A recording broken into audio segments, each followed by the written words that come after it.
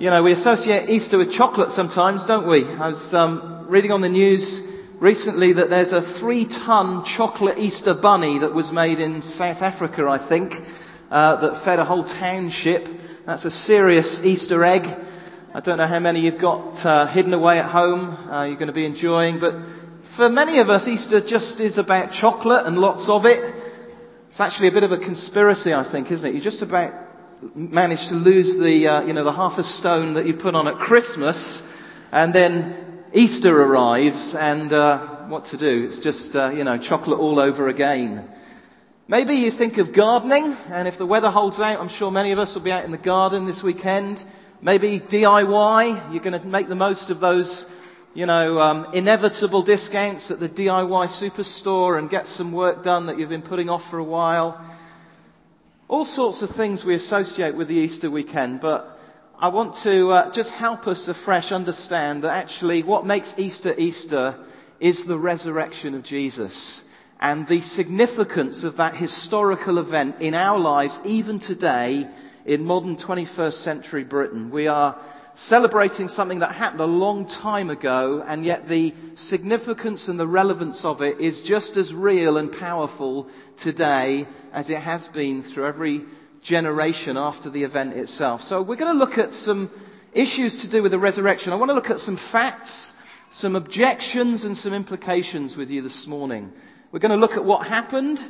We're going to look at what the skeptics might say, and we're going to look at what it really means to us personally, because the event itself has got a relevance, I believe, for every one of us. That's certainly our story. It's been the story of those who have come and shared something of what happened to them as they became Christians. And we're going to look at that together. I don't know what the resurrection means to you. It may mean absolutely nothing to you, and you may consider that it has absolutely no significance whatsoever in your life. It may be that you consider it a kind of myth, a story that's, nice. It's been passed on through history. It may be that you're a little curious about it, and even this morning your curiosity is a bit stirred, and you're wondering, what really is it about? How can it have any real meaning to an individual today? It may be that you're a Christian, and actually the resurrection is something you celebrate and something you remember not just on this Easter weekend, but throughout the year as you live your Christian life. I want to read, to start with, a passage from the Bible, and it's going to come up on the screen behind me.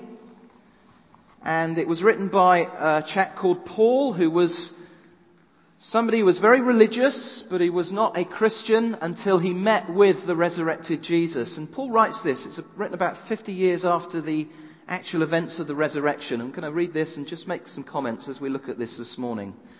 Paul says this in 1 Corinthians 15. For I delivered to you as of first importance what I also received, that Christ died for our sins in accordance with the Scriptures, that he was buried, that he was raised on the third day in accordance with the Scriptures, and that he appeared to Cephas and then to the 12. Then he appeared to more than 500 brothers at one time, most of all who are still alive, though some have fallen asleep. Then he appeared to James, then to all the apostles, and last of all, as to one untimely born, he appeared also to me. Now, if Christ, this is verse 12 onwards, is proclaimed as raised from the dead, how can some of you say that there is no resurrection of the dead? But if there is no resurrection of the dead, then not even Christ has been raised. And if Christ has not been raised, then our preaching is in vain, and your faith is in vain. We're even found to be misrepresenting God, because we testified about God that he raised Christ, whom he did not raise, if it is true that the dead are not raised. For if the dead are not raised, not even Christ has been raised. And if Christ has not been raised, your faith is futile, and you are still in your sins. Let's look at some facts here that Paul refers to and reminds these Christians in Corinth about. Paul is talking about the resurrection as an historical event, a factual event that has been recorded by eyewitnesses in the first century and kept for us in what we call the New Testament. It may seem like a ridiculous assertion for me to be standing up here in 21st century Britain and referring to the resurrection as an historical event, to be referring it in terms of being a fact, something that actually historically happened. You see, the reality is we live in a culture, don't we, in a society where if something isn't, if there's no scientific evidence for something, then it must be less than real, it must be spurious, it must be insubstantial. And most people assume that the resurrection falls into that category. They assume that it was maybe a myth, that somehow there was possibly some misunderstanding and misinterpretation of what happened during that weekend in Israel. Or perhaps that there's, something of a parable or a story, and if we just, understand the spiritual truth behind the story of something that didn't really happen, then that's really the extent of what the Bible means by the resurrection and its application in our lives. Well, the New Testament presents the resurrection as an historical event, as a fact. What I want to suggest and argue is that is, in reality, what the resurrection is. And I want to encourage you this morning, if perhaps you've thought it's a myth, or perhaps you've assumed that there's a misunderstanding, or it's just a nice story or a parable, just to consider afresh what the Bible teaches about the resurrection and its implication for you. Paul reminds the church in Corinth of certain facts. And there's a couple of things that I want to say about these facts to start with. First of all, he says that these were facts that were held to by a wide group of people. This wasn't just one or two religious fanatics who'd, stirred up some crazy claim about their spiritual leader rising on the third day. No, these facts were held onto and accepted by a whole mass of contemporaries, many of whom had physical eyewitness testimony of Jesus post-resurrection. Paul talks about the fact that these things were communicated by a whole group of people. He refers to our preaching. He says, we testified about God, that He raised Christ. And he's underlining the fact that this event was something that was totally accepted by a wide group of contemporaries of Jesus. Not only was that true, but the facts were observed by hundreds of eyewitnesses. And Paul refers to this here. He talks of how the event itself and what happened was passed on to him. He speaks of how Christ appeared to him as one, as he refers to himself, untimely born. He talks about Jesus appearing on a number of different occasions, and on one occasion to more than 500 people simultaneously. He's talking about facts that were observed by hundreds of eyewitnesses. In fact, he says to the contemporaries that he's writing to, if you want to check this out, you can go and interview some of these eyewitnesses, and they will underline and attest to what I'm saying, that they saw Jesus.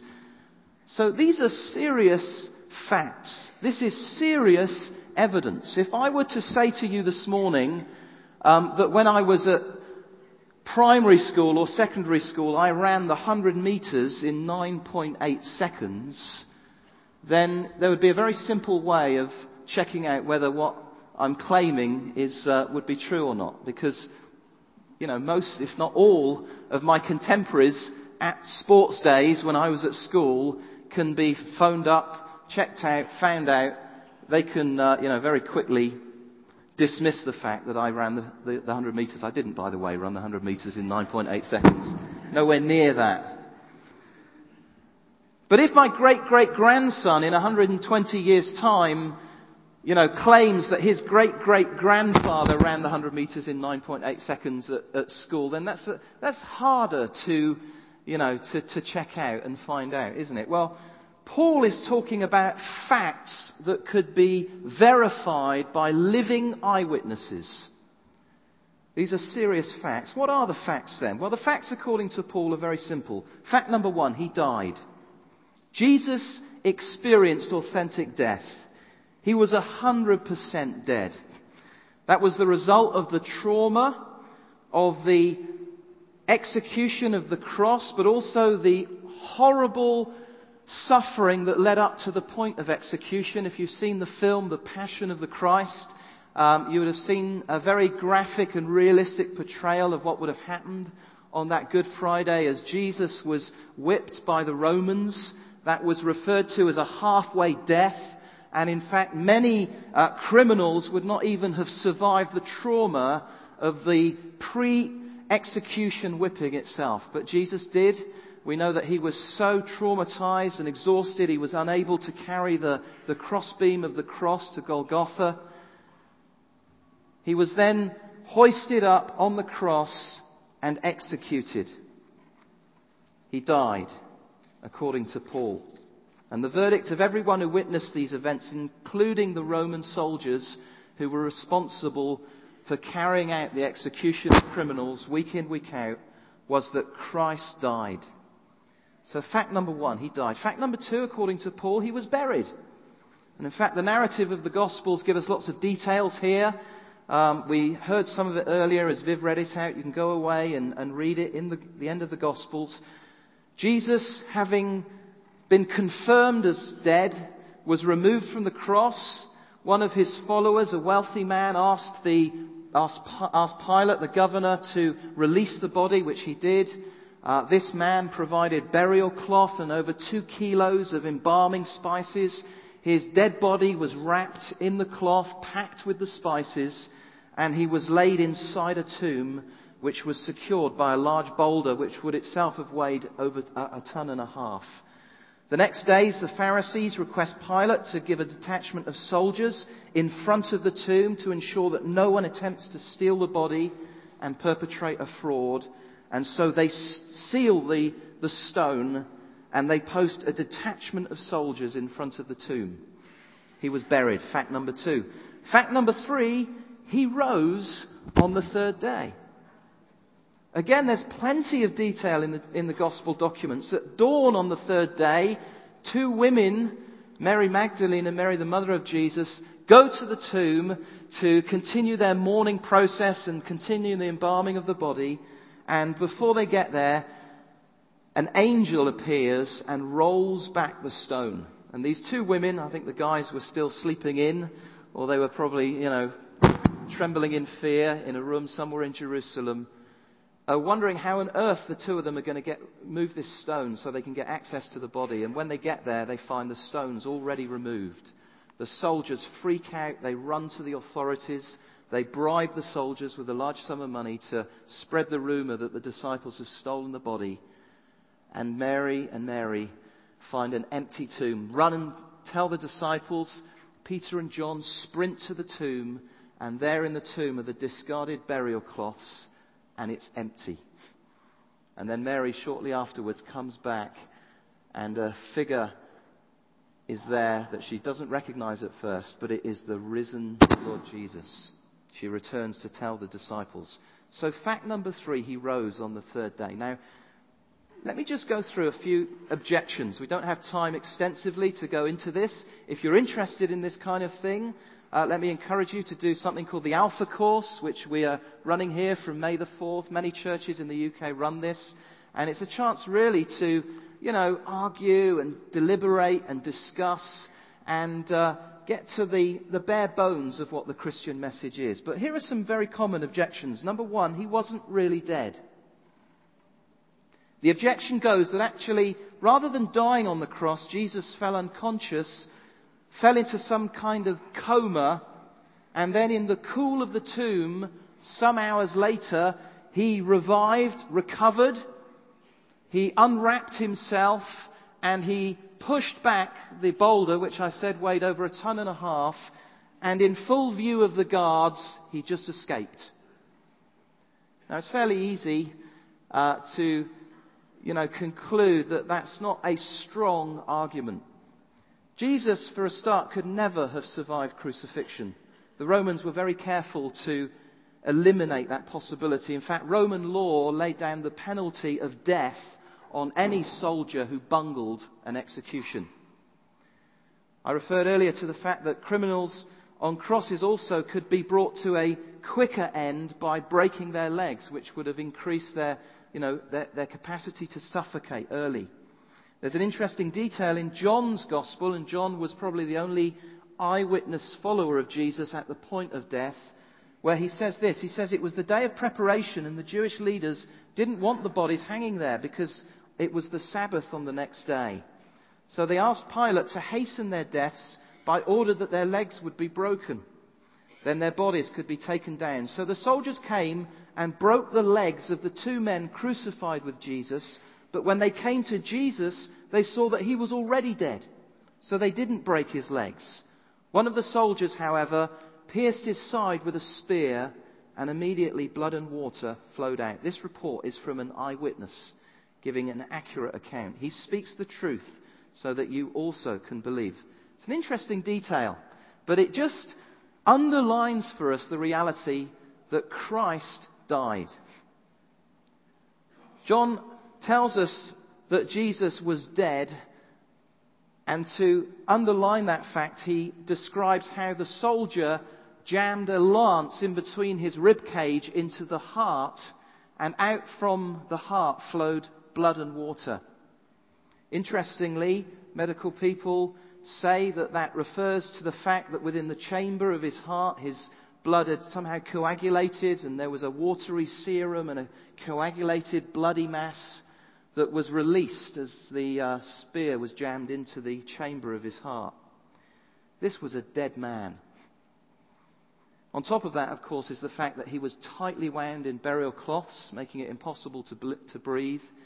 He was laid in a tomb with a 1.5 ton boulder over the face of that tomb. There was no resuscitation from a coma. This was a dead man. A second objection is that the body was somehow stolen by the disciples or the authorities. That may sound a little more plausible, but I think that when you consider their psychological state, the fact that they were in trembling and fear, the way the Bible presents the disciples, the 11, in the moment of the crucifixion and as Jesus is buried, these were not a crack group of elite soldiers ready to somehow pull off some daring escapade and steal the body. These guys were fishermen whose lives were now at risk. They risked themselves being arrested as co-conspirators with this revolutionary Jesus.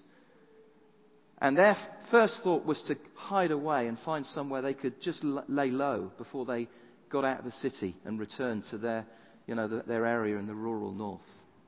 But apart from that, of course, historically we know that every single one of them was prepared to die, some of them in a horrible way. Peter was crucified upside down. Even though the skeptics say in the back of their minds they knew that actually they'd stolen the body. Now, that just does not add up. That these 11 men who really in the back of their minds knew that they'd stolen the body and hidden it somewhere would be willing to go through the pain of some horrible execution themselves.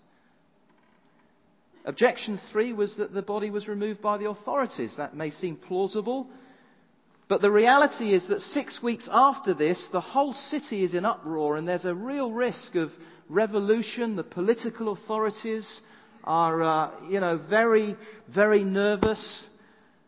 They want to do anything they can to stamp out this new movement of Christianity. If they had themselves removed the body, there would be a very simple, immediate way of just dissipating the revolution that was going on in Jerusalem. They could have just pulled the body out, just like authorities in Iraq got Saddam Hussein and showed him through the world's media to all the world. They could have taken the dead body from where they'd hidden it, and immediately that revolution, that disturbance, that unrest would have disappeared, and stability and political security would have returned. Why didn't they do that? Because there was no body. They hadn't stolen it. So there are some objections to the fact that Jesus rose physically from the dead. I want to finish just with some implications. You see, the message of the New Testament is that these events have a personal implication. They have an implication to all cultures, and they have an implication to all generations. These events are not consigned to Middle Eastern first century history. They have a universal application. What is that application? First of all, Jesus is who he claimed to be. Romans says that he was declared to be the Son of God in power according to the Spirit of holiness by his resurrection from the dead. If these facts are true, then this was no ordinary man. There was something extraordinary about the person Jesus Christ. And that is exactly, of course, what Jesus claimed.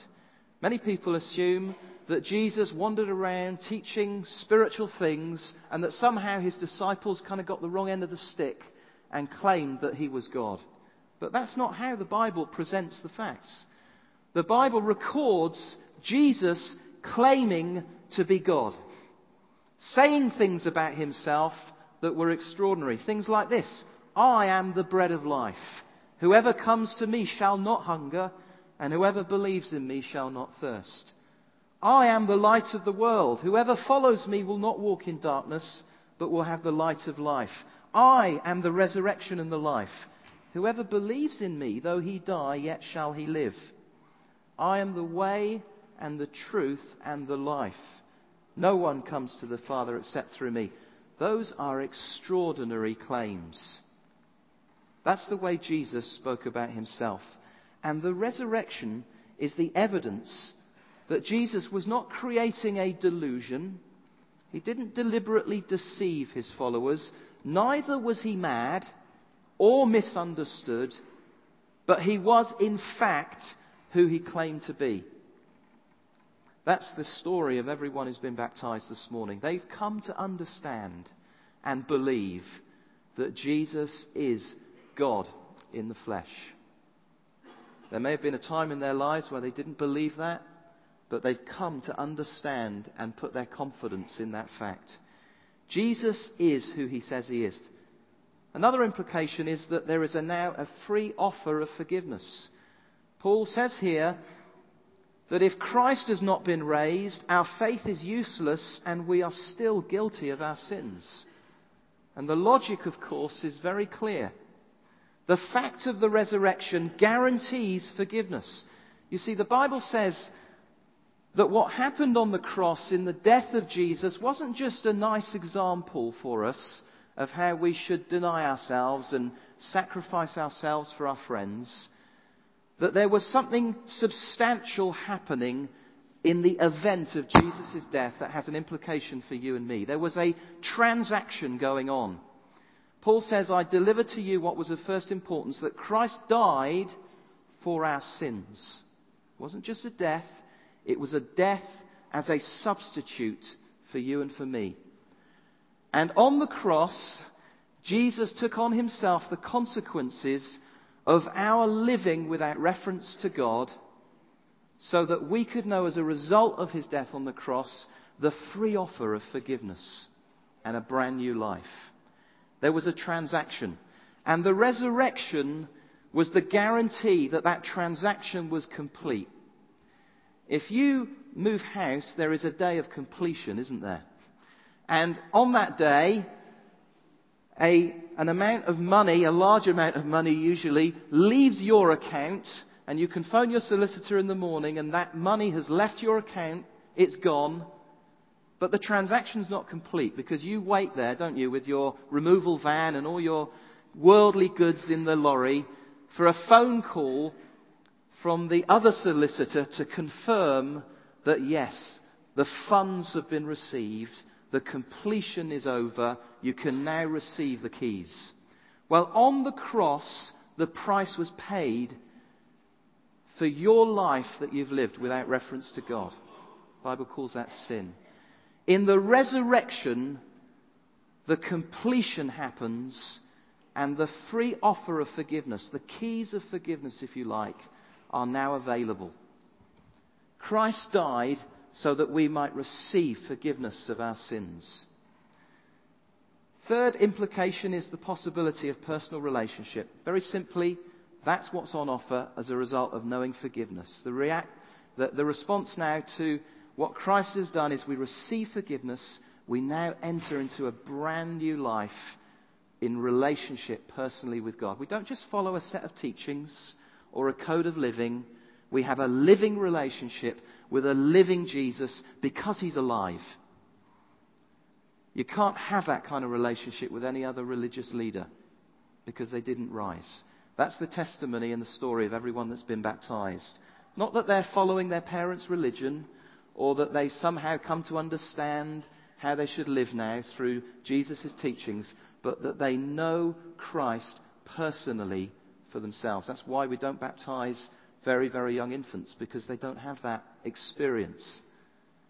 A new offer of a relationship. And then finally, a brand new start. Steve mentioned earlier of how we identify in baptism with Christ's death and his resurrection. And the resurrection makes a brand new start possible. Becoming a Christian is not about becoming religious. It's not about just turning over a new leaf. It's about being, in Jesus' words, born again. Having a brand new beginning. The old life we die to. We're buried in baptism. The new life we receive, we rise up from the waters of baptism to experience and begin that new life, that journey marked by a personal relationship with Jesus. So let me end there. Hopefully I've given you some food for thought this morning. Maybe that you believe the resurrection is a myth. You've made certain assumptions. I want to encourage you to think again. I want to encourage you to chat to maybe family members who have been baptized today, have brought you here. I want to encourage you as well, as we are going to end shortly with a song. If you want to take a little booklet that will help you understand a little bit more, you're free to come and get one of those. They'll be available at the front. Also, seeing as it's Easter, we'd love to give you an Easter gift. There's a pack here with some other resources and information. I'm going to be hanging around at the end at the front, and there's plenty of these to give away. There's no strings attached. We're not going to take your address or name or anything like that. Just come and grab one of these, please. And there's some good reading for Easter Sunday and Easter Monday on there.